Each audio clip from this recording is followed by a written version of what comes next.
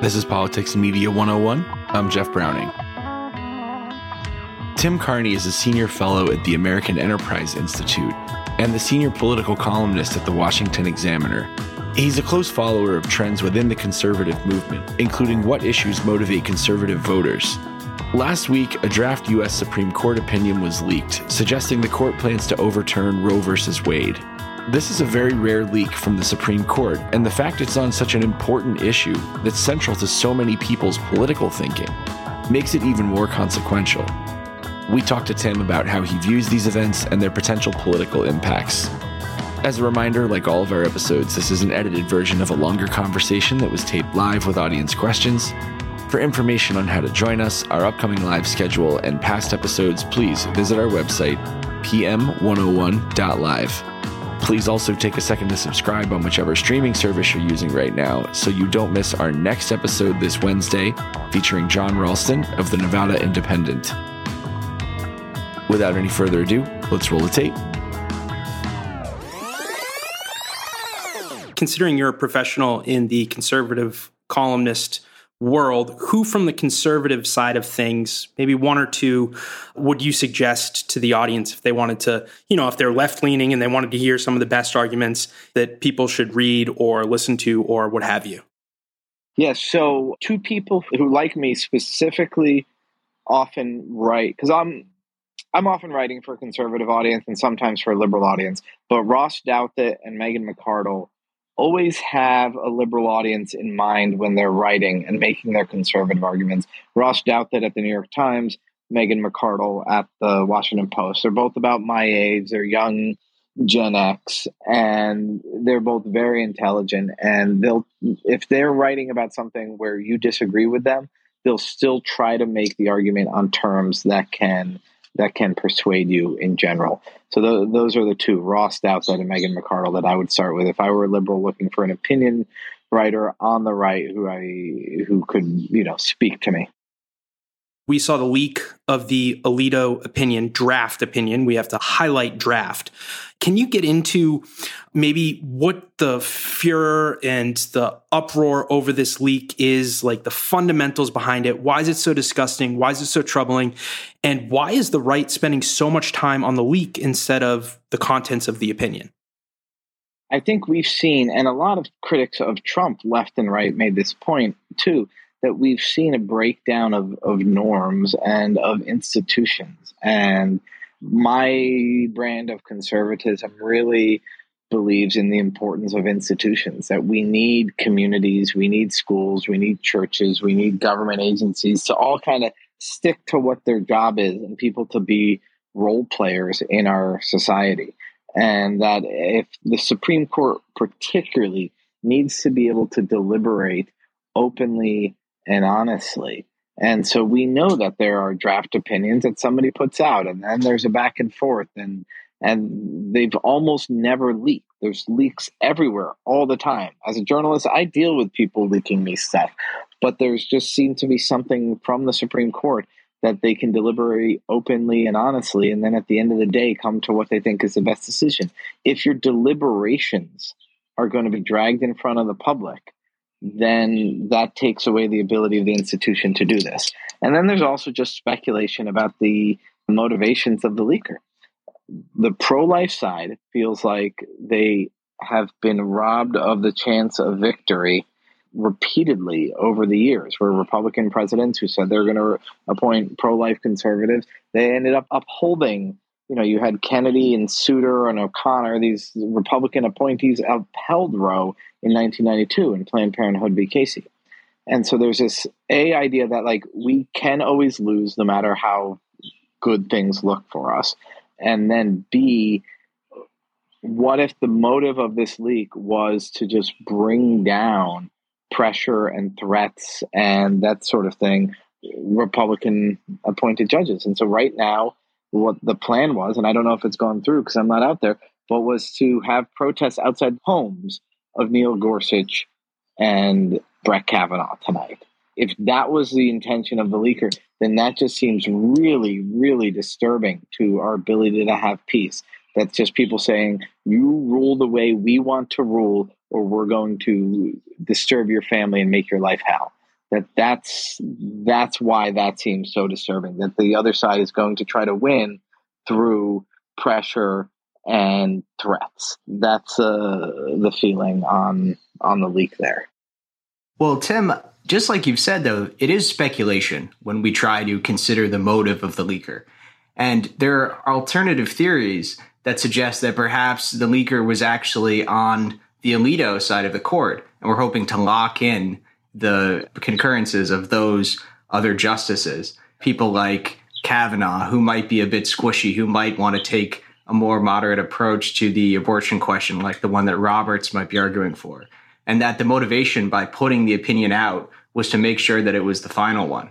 Because after an opinion has been published, the Supreme Court don't want to reveal anymore of their internal deliberations, so we'll want to stick by what's been published in this ruling.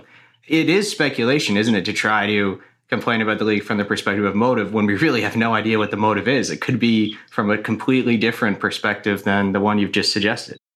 Yeah, and I mean, but you see the problem if it's the let's lock these guys in on the anti-Roe side of it, is then what you're doing by publicizing that is you're saying we're going to stop arguing and stop debating. In other words, if you're a justice or a clerk, your job is to win the argument, and you're trying to short circuit that debate. If you're an Alito clerk who's saying, I'm going to make sure Gorsuch or Kavanaugh doesn't squish on us by publishing it, then you're saying, I'm not going to try to do my job. It's like a baseball team that's up by a couple runs, setting off the sprinklers to make the game be called for a count of rain while they're still leading in the seventh inning. And that would be disturbing too. So you're right. We don't know the motivation. I've even seen speculation that it's Alito people who have since lost the majority and are putting out their decision just sort of to spite and to show what would have been the case. Now, again, all of this is guesswork. There's been no reporting that points their finger in anybody's direction.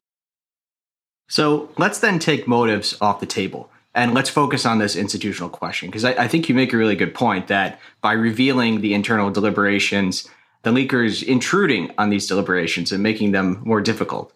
The Supreme Court institutionally understands that there is a certain level of public interest in trying to figure out the way that the Supreme Court thinks and operates. Looking back on these other historical leaks throughout history, I'm thinking of something like the Pentagon Papers. These certainly revealed how institutions of government were operating, but the Supreme Court and the newspapers in that situation decided that there definitely was a public interest in understanding how the Defense Department was conducting the war in Vietnam. By publicizing that information, of course, the New York Times made it harder for the Pentagon to do their job, but the Supreme Court and the New York Times both agreed that the public still had an interest in seeing that.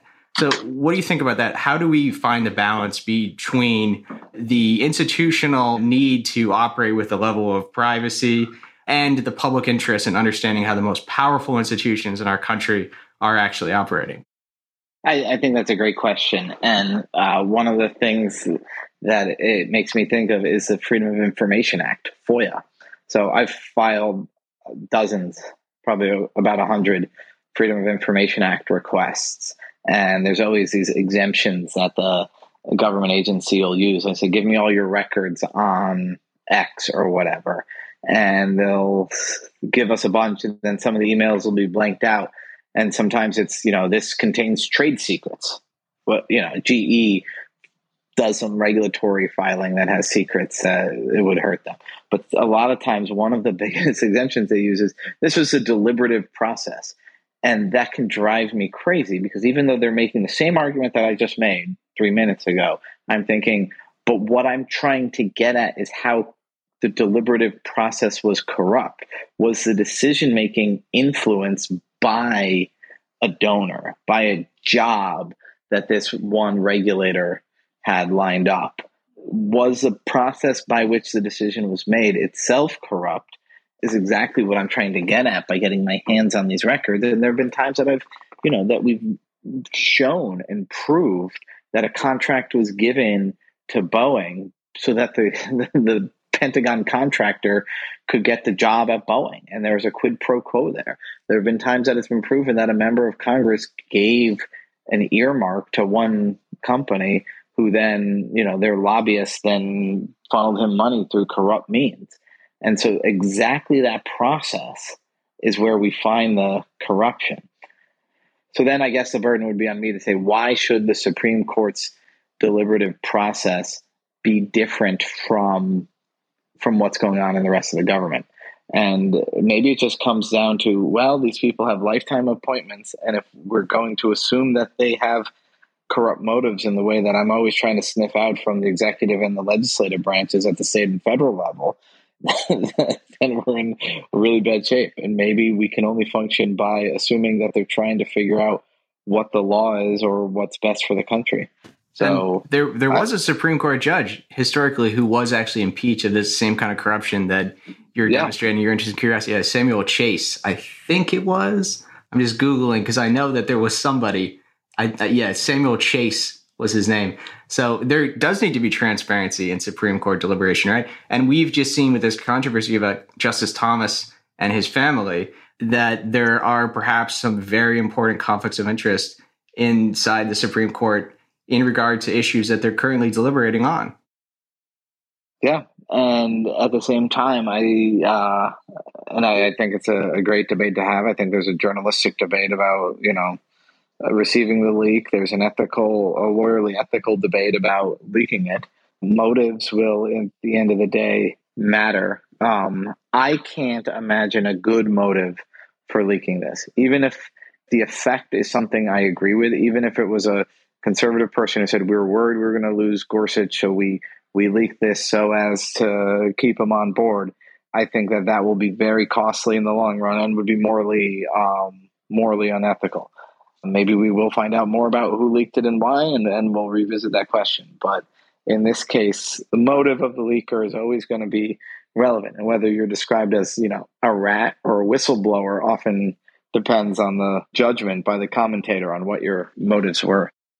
And maybe we'll never know. But in this instance, I think we can assume that the leak itself corrupted the process. So if we're leaking information to show more transparency to prevent that corruption, maybe, not saying I agree with you, Tim, but maybe in this instance, because the leak itself is actually corrupting the process, it wouldn't make sense to support it.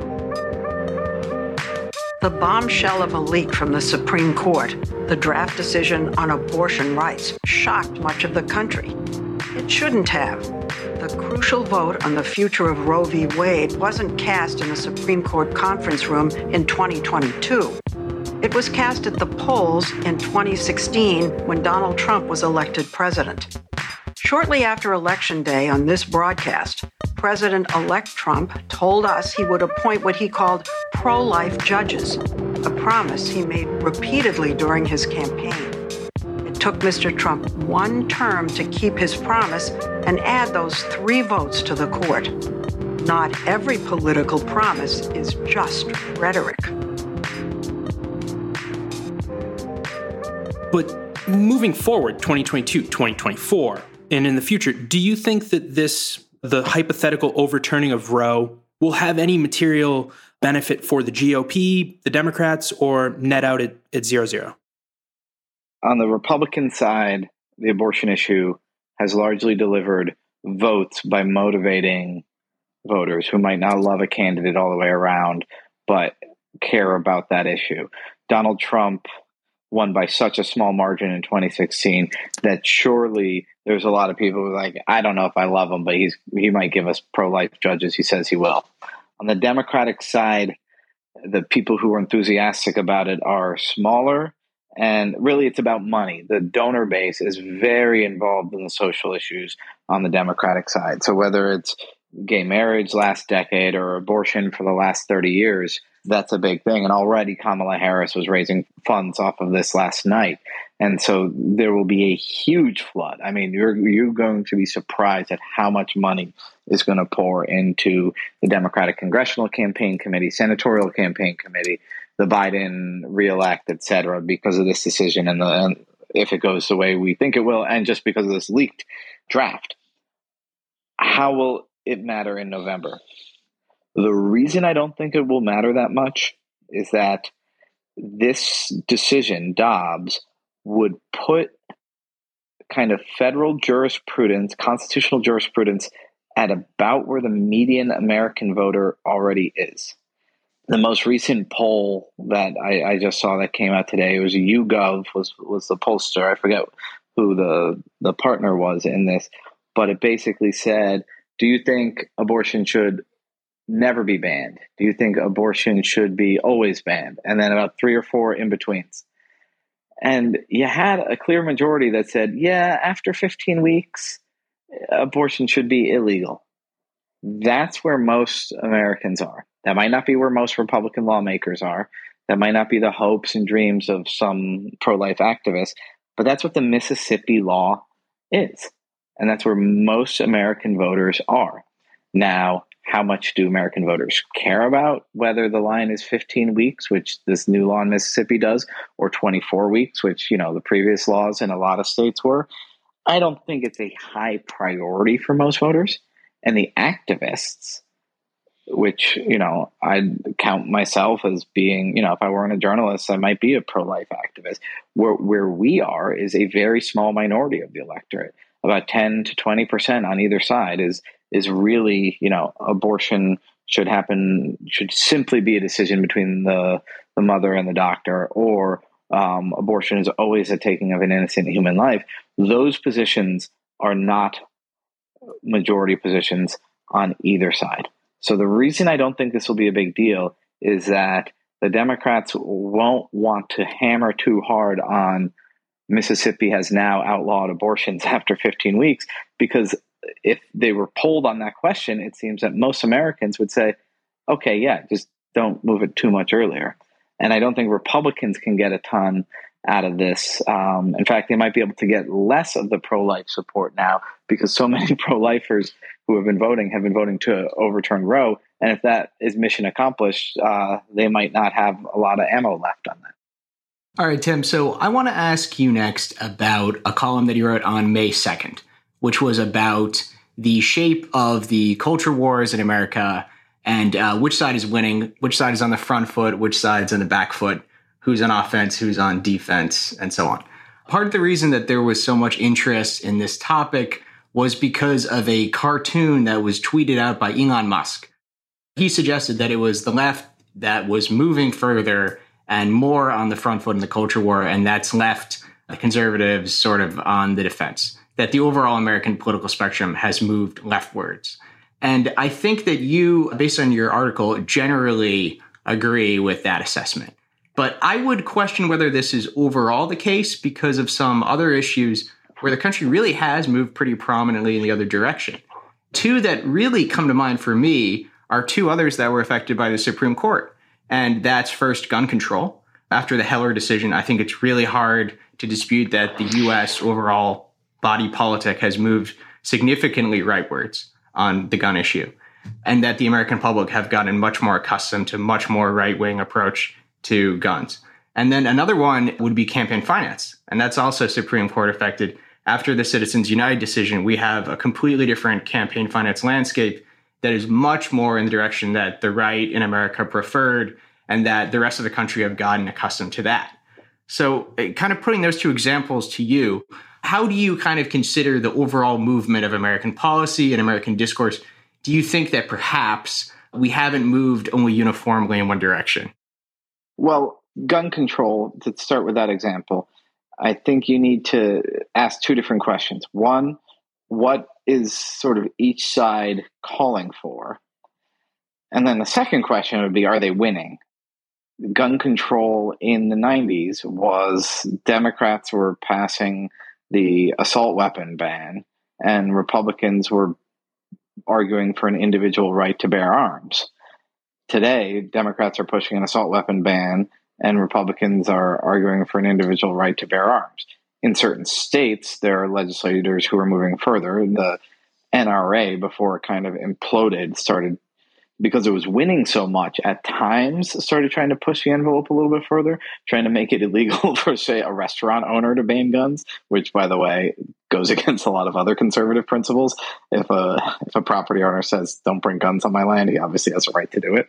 But I think that's a little bit around the edges. What you're pointing out is just that the right was losing on gun control for a while, and now they're winning, but they are mostly, both sides on that issue are mostly staking out the same grounds. Yeah, you've got some conservatives pushing stricter for more more gun freedom, even vis-a-vis private property owners. But then you've got Beto O'Rourke saying, yeah, we're going to come and confiscate your guns, which is further left. So I think on that issue, you've had both sides basically say the same. It's just who's winning has been changing.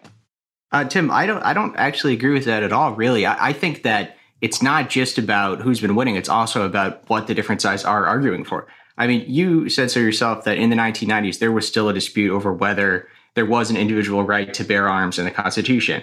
And theoretically, that debate goes on. I have a different perspective about it than the Supreme Court ruled. But in the the political figures who are determining the course of the debate, they have mostly accepted that the Heller decision is going to stand and have moved on. And there's no longer really much argument about the individual right to bear arms, unfortunately. The other thing is about the assault weapons ban and those minute policy issues. I mean, on that front, I think also the left have started to accept more right-wing policy than they might have in the 90s. If we look at what Manchin, Toomey, and some of these other gun control legislation have proposed, they're pushing for stuff that's a lot more modest than they pushed even back when we had an assault weapon ban. So they're looking only at things like background checks. Joe Manchin is not the center of the Democratic Party. But these are the only pieces of legislation that were really being seriously considered by the Senate, even when Democrats have majorities, right? I mean, I think if you look at the Democratic Party platform, they still call for an assault weapon ban. So they're in the same place that they were before. I don't think they've moved to the right. And the Republican Party that finally won the individual right to bear arms with the Heller decision had long believed and argued for that. I think gun control might be the best example of where both parties are making basically the same arguments that they were making 30 years ago. The culture war issues that I brought up in that May 2nd article about, gay marriage or transgender issues are pretty clear to me that the Democrats it's not that the Republicans were just winning those debates back then. It's that the Democrats were passing the Defense of Marriage Act. The Democrats were arguing for don't ask, don't tell as their idea of what a good compromise was on issues about sexuality.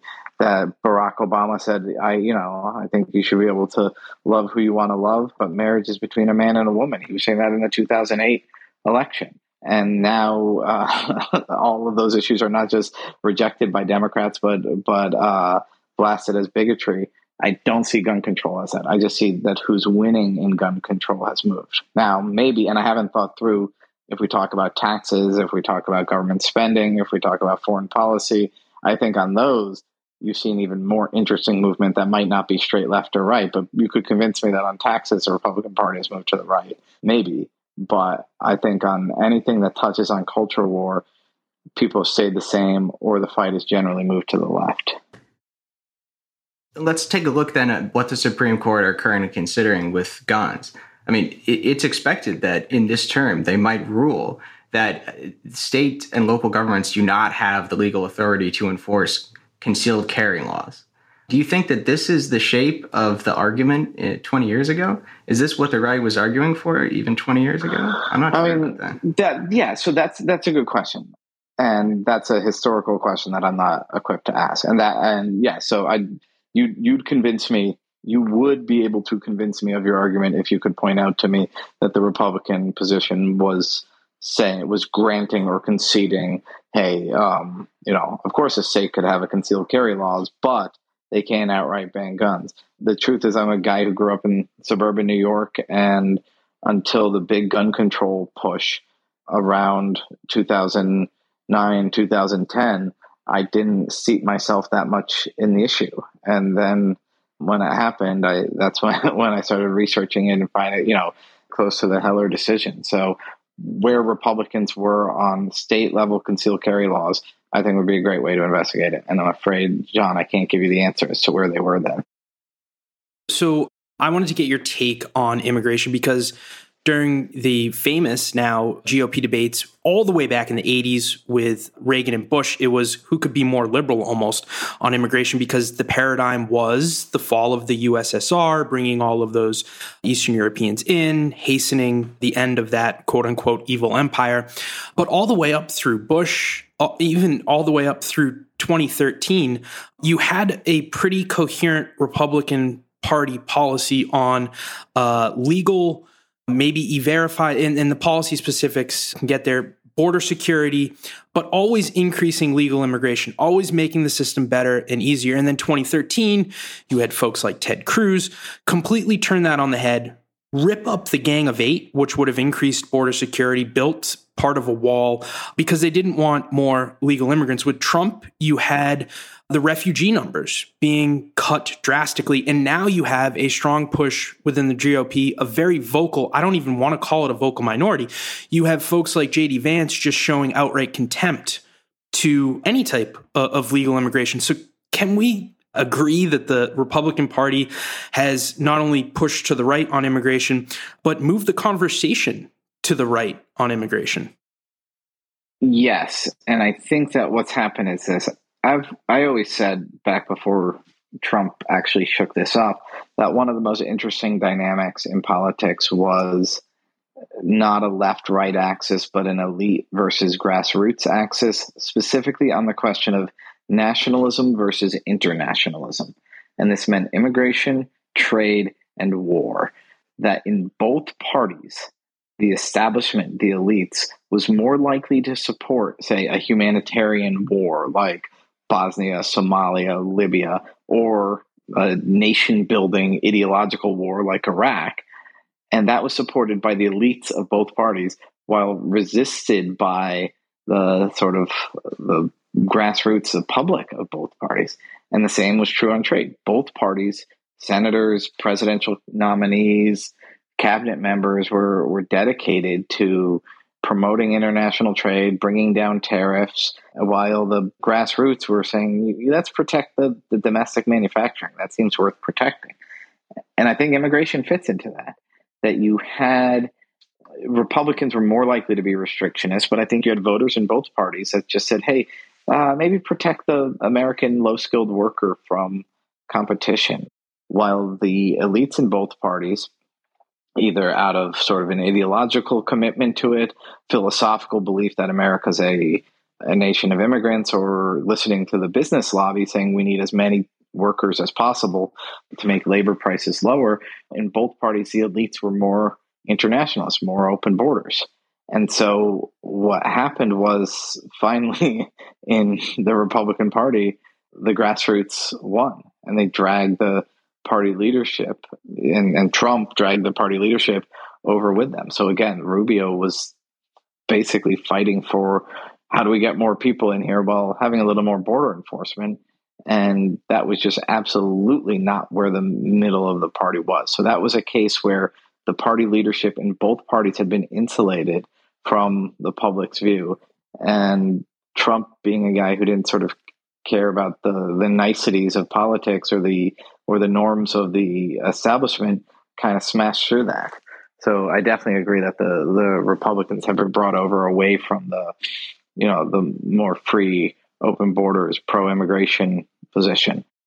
I just want to throw in, I think that I'd argue President Biden is pretty far to the right than, and maybe more in line with the Bernie Sanders wing of protectionism, anti-immigration, than a lot of the, your regular liberals, your establishment liberals would want him to be. He only upped the refugee numbers after the progressives twisted his arm.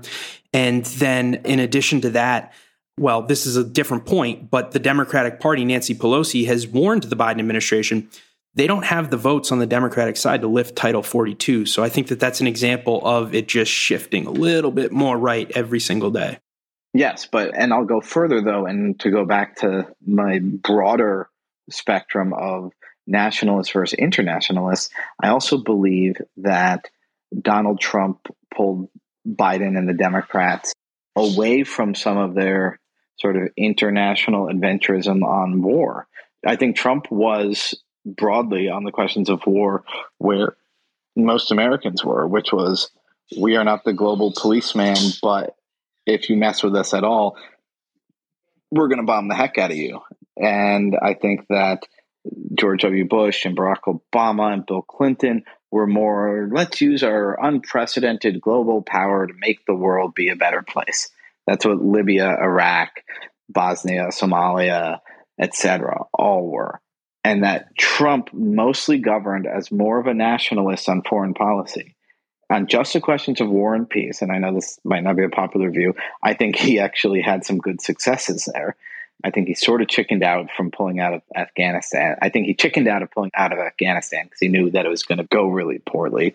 But then when Joe Biden did pull out of Afghanistan, it was his acknowledging, you know what, we can't be an empire anymore. So if Biden has become more nationalist on immigration, it's at the same time that he's become more nationalist on foreign policy. And in both of those cases, whether you agree with them or not, I think Biden and Trump brought their respective parties more in line with where the American public was, which was less America has a duty to the whole world and more the U.S. government has a duty to Americans. Tim, I would probably quibble with your characterization of the sequence here, that Biden had been very much influenced by Trump's supposed non-interventionist posture, that Trump had perhaps moved Biden in this direction. I don't know if I really agree with that. I think that we could look at the Obama presidency and certainly see the beginnings of the weariness with the post 9/11 conflicts. We could look at Obama's decision to withdraw American forces from Iraq in 2011, and we could also look at his refusal to enforce the red line that he suggested in Syria, and that decision was made in 2013. And there's also contemporary documents and records that show that throughout that period, Biden, at his job in the administration, had been consistently arguing that American troops should be pulled out of Afghanistan as well during this time. So I don't really see Trump's influence in this regard. And I think actually what we see with Trump and his approach to intervention, the rhetoric didn't always match the action. I think that this is really more an exhaustion or fatigue with the post 9/11 wars that very much predates Trump. It's probably what propelled Obama to the presidency in 2008, because one of the major distinctions between him and Senator at the time Clinton was that she had supported the 2003 Iraq war and he hadn't. Sure, maybe my one thing is that Barack Obama did exactly what George Bush did, except while George Bush said we're going to do a regime change and then rebuild it, which was a total disaster, Barack Obama said we're going to do a drive-by regime change, and therefore we won't be, we're not going to follow the if you break it, you buy it. We're just going to break it and then let them figure it out. And it was a disaster, and he gets a free ride on this. But terrorist groups in Northern Africa all flourished after the regime change in the same way that ISIS and Al Qaeda were helped by the regime change in Iraq. And it was the same exact mistake, which is shocking precisely because Barack Obama was wise enough to oppose the Iraq war when that happened. So, I mean, yeah, if you're going to say I gave Trump too much credit, fine. And I think Obama did learn the lesson from Libya that he should have learned from Iraq, and that's why he didn't do the regime change in Syria. But if you remember it, he wanted to do the regime change in Syria after the red line, and we were basically probably 48 hours away from doing Iraq War 2.0, and he got talked out of it. Where was Joe Biden on all of this?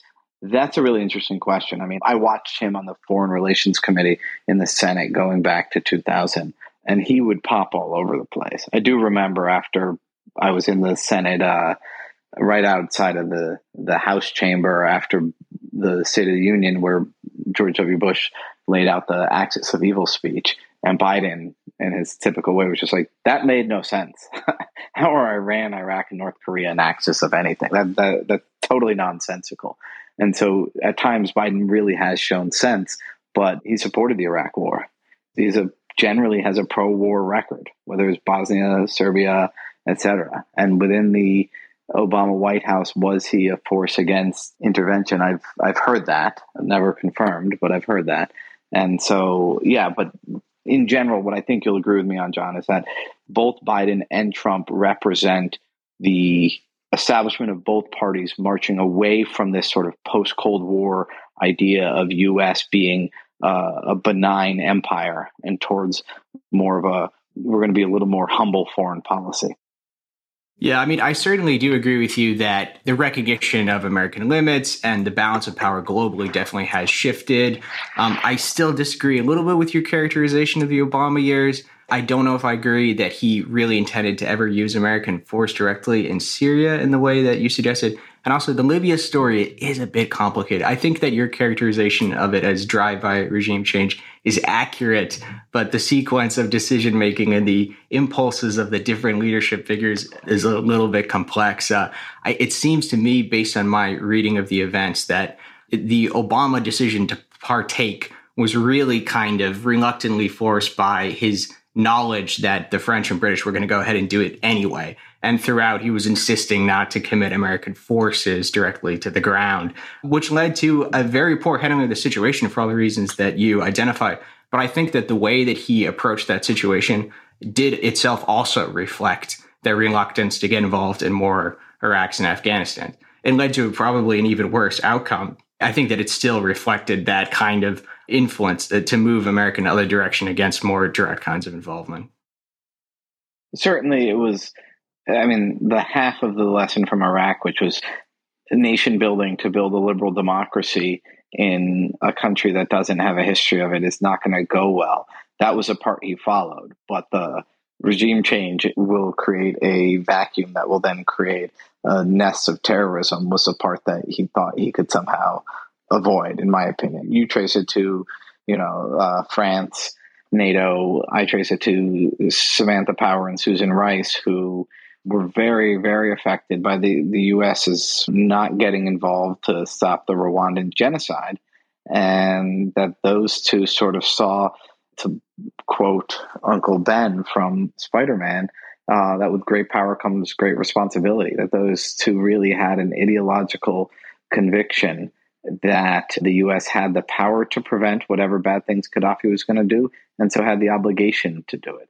And that was the same mindset, in my view, that the Bush administration followed in why they did their regime change in Iraq. And Tim, don't forget Secretary of State Clinton, right? Who was twisting. Absolutely.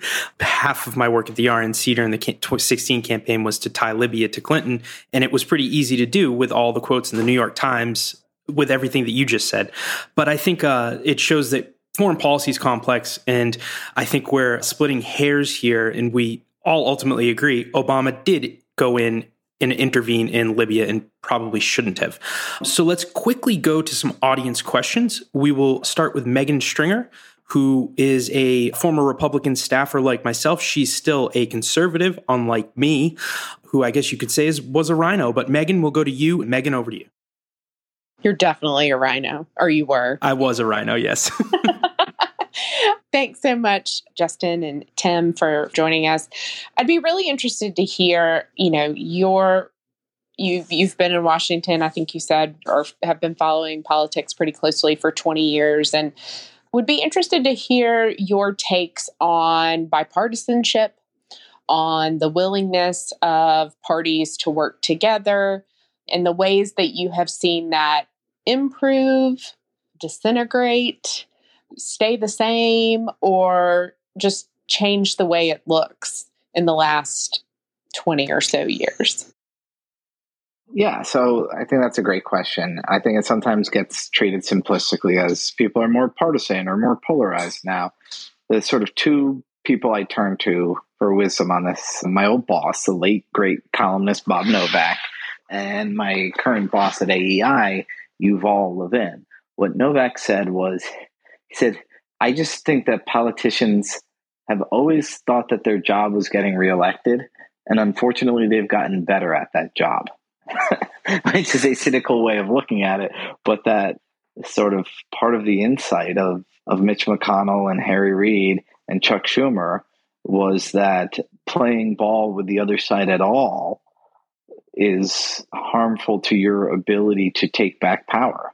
If you're the minority and you help the majority make a bill become better, well, you just reduce the odds that you're going to be able to take over the majority. if you're out of power in the White House and you help the president make a bill better by bringing it closer to your side, which would mean closer to the middle, you're helping that party stay in power. So that combines with Yuval Levin's observation, which is, how do these guys see what they're doing in, say, the U.S. Senate? Do they say, I have a role, so what's the proper course of action? My role is to create laws, to, authorize war, to do this. Or do they say, now that I'm in the U.S. Senate, I have a great platform to advance myself, whether to become a lobbyist, whether to become a Fox or MSNBC contributor, whether to write a book, or whether to run for president. Is the Senate a place to pass laws or a platform to advance yourself? So if you combine the sort of added insight, hey, being oppositional actually helps us better than trying to improve the other side's legislation, with the increased number of politicians who are just seeing it as a platform, you have almost no incentive to work together. Because what would bipartisanship be? It would be, okay, these guys are going to pass something. Let me try to make it be less bad and put in some good stuff. That incentive just isn't there like it was when I first came to Washington in 2000. And by 2000, Novak was saying it was much less the case than it had been in the 1980s. Peter, over to you. Thanks so much, Tim. One hot button discussion, in politics right now is free speech / the First Amendment. Can you tell me, in terms of government regulating speech and especially retaliating against companies, can you explain how a conservative would be in favor of Florida weaponizing taxation against a public company in terms of lobbying? What is the limit when it comes to government interfering in political speech? So this is such a dizzying issue because, first of all, earlier, and I didn't address it, but the idea of Citizens United was brought up. And I remember when the central issue for the Democrats was corporations should not be getting involved in politics. Political speech by corporations is undermining our constitutional republic. And I was at that point saying, I don't think I agree with the Democrats, but I hope the conservatives realize that corporations are not going to be our friends. They're not socially conservatives. They're not fiscally conservatives. And they don't want low tax rates. They want high tax rates with tons of tax breaks just for them, which brings us to Disney. I'm here saying all of Disney's special privileges should have been repealed long ago. Doing it now because they're speaking out against the governor rubs me a little bit the wrong way. But then it was when the lieutenant governor came out and said, oh, yeah, we could probably give them all this stuff back if they just stop being so woke and just shut up about politics. That's when it went from this rubs me the wrong way to this is actually corrupt. This is, the way I would put it is not, it's bad to take away Disney's tax breaks for siding with the Democrats. What they were really doing is they were offering tax breaks if Disney would shut up. And that was definitely corrupt in my mind. But on the other hand, if every Republican legislature just said, we're sick of these corporations undermining us, we are going to treat these big businesses equal and take away all their subsidies, I'd have to be like, well, politics is the art of getting politicians to do the right things for maybe the wrong reasons. And so the thing should be stripped. So this is all my way of saying, obviously, yeah, Ron DeSantis is playing hardball politics, but trying to get corporations have less influence over our laws used to be the the mission of the Democratic Party, and taking away special favors from big corporations should be what both parties are doing all the time. I loved how you put that, Tim, because corporations aren't in favor of free markets. They're in favor of regulations that benefit them to limit competition or handouts, quite frankly. Yeah, you're not a rhino after all. I worked for Tim Huelskamp, who kind of beat that into my head. So I think we agree there on a lot of these subsidies things. So let's just go to one or two more. Kelly, do you have a question? If not, we'll go to Aram. Kelly, over to you. I do. Probably a quick one. I'm curious, Tim, if you think that messaging during this campaign, because of social media and kind of the extreme polarity and vitriol we see, will have any kind of an impact specifically to abortion. There's a lot of messaging that men should not have a say-so in abortion, that this is a woman's issue. And since you've already kind of pointed to where you sit on this, and I think that this is something that truly matters to you, what is your answer to statements like that? A, and B, do you think any of this really matters? So social media, I think, mostly matters in how it shapes. Well, so Twitter mostly matters in that how it shapes what questions journalists ask. So Twitter only matters to the extent that the media matters, because Twitter is mostly a place where very, very online political people and a bunch of journalists get together. It doesn't do an amazing job of moving public opinion.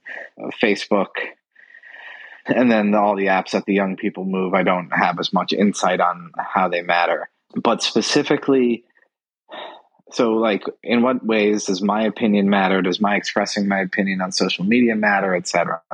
One way I look at it, I had an old boss, Terry Jeffrey was his name, and my job was to like field the emails that just went to the website. And he came back from being on MSNBC. He said, "Hey, did we get any emails?" And one of them said, "You're never going to persuade anybody." And he said, "Oh, Tim, I'm not trying to change people's minds when MSNBC has me on to talk about abortion. I'm trying to make sure that some of the viewers out there who might think they're the only people who believe this realize that they're not totally alone." And so sometimes what I'm doing or what another commentator is doing is just, we say something true that we believe is true because it's important to speak the truth. And if somebody's going to say, "I'm not going to be persuaded by some Catholic conservative white dude talking about abortion," just me saying it, especially if I say it well, I think has value. I think Twitter on abortion is the issue and the place where you're least likely to have any persuasion going on. They're so far apart. It's so, the only reason I'm even posting is either A, because I just say it's important to say something true, or B, Twitter has this addictive pull on me and I post things when I probably should just keep my mouth shut. Aram, over to you for the last question. Thanks, Justin. Appreciate it. And thanks for being here, Tim. I wanted to ask just about, this JD Vance ad that opens with, "Do you hate Mexicans?" which is, at the most charitable interpretation, is a highly insensitive troll. And I think indicative of the kind of race to the bottom, which we seem to talk about every single cycle. We just keep finding new bottoms. And I'm wondering what you think does it indicate something? And especially coming from someone at AEI, which has somehow kind of managed to slip by in some sort of neutral space on the right, where it's sort of not never Trumpers, not totally pro-Trump, but kind of somehow navigating in some sort of liminal space. Yeah, I mean, first on that last point, I never voted for him. I opposed him explicitly in the primaries, but when he did good things as president, I praised him. So I think that you accurately described where I am and where most of my AI colleagues are. One of my arguments against Trump was based on the idea that comes from Augustine and Aquinas, that sort of our leaders, our government, our statesmen shape us. They change who we are. And also my belief that everybody is a little bit racist. I think there was a great song once on a comedy sketch, "Everybody's a little bit racist." And it's what I believe. I don't believe, racism is a black or white switch. I mean, I guess that's the wrong metaphor to use. I don't think racism is an on or off power switch. I think it exists in everybody. And so combine those two facts. And one of the things I was worried about with Trump is that he would make Republicans a little more racist. And I think it happened. And so one of the things you can do as a leader is you just following the crowd is never quite just following the crowd. It's sort of taking the crowd with you somewhere either better or worse. I think one of the great things about Ronald Reagan is that he regularly tried to take his party with him and the American public, including the independents who supported him, towards somewhere better, somewhere more optimistic, somewhere more open. I think what Trump showed is how it can be easier to take people somewhere worse. And I think a good part of what you saw in that Ohio Senate race was a competition to see who could say, "Hey, who's gonna come with me to the worst, easiest place that'll make you more certain of your own virtue." And obviously, I don't think that's good for the Republic. That concludes our conversation for today. Again, huge thanks to Tim Carney and the Washington Examiner, to our audience for their questions, and most importantly, to you for being here. As a reminder, like all of our episodes, this is an edited version of a longer conversation that was taped live with audience questions. For information on how to join us and past episodes, please visit our website, pm101.live. Please also take a second to subscribe on whichever streaming service you're using right now so you don't miss our next episode this Wednesday featuring John Ralston of the Nevada Independent. This has been Politics and Media 101, produced in partnership with Clubhouse. Wherever you are in the world, thank you for being a part of this community. I'm Jeff Browning on behalf of Justin Higgins and John Gunnison, our co-founders. We hope to hear from you soon.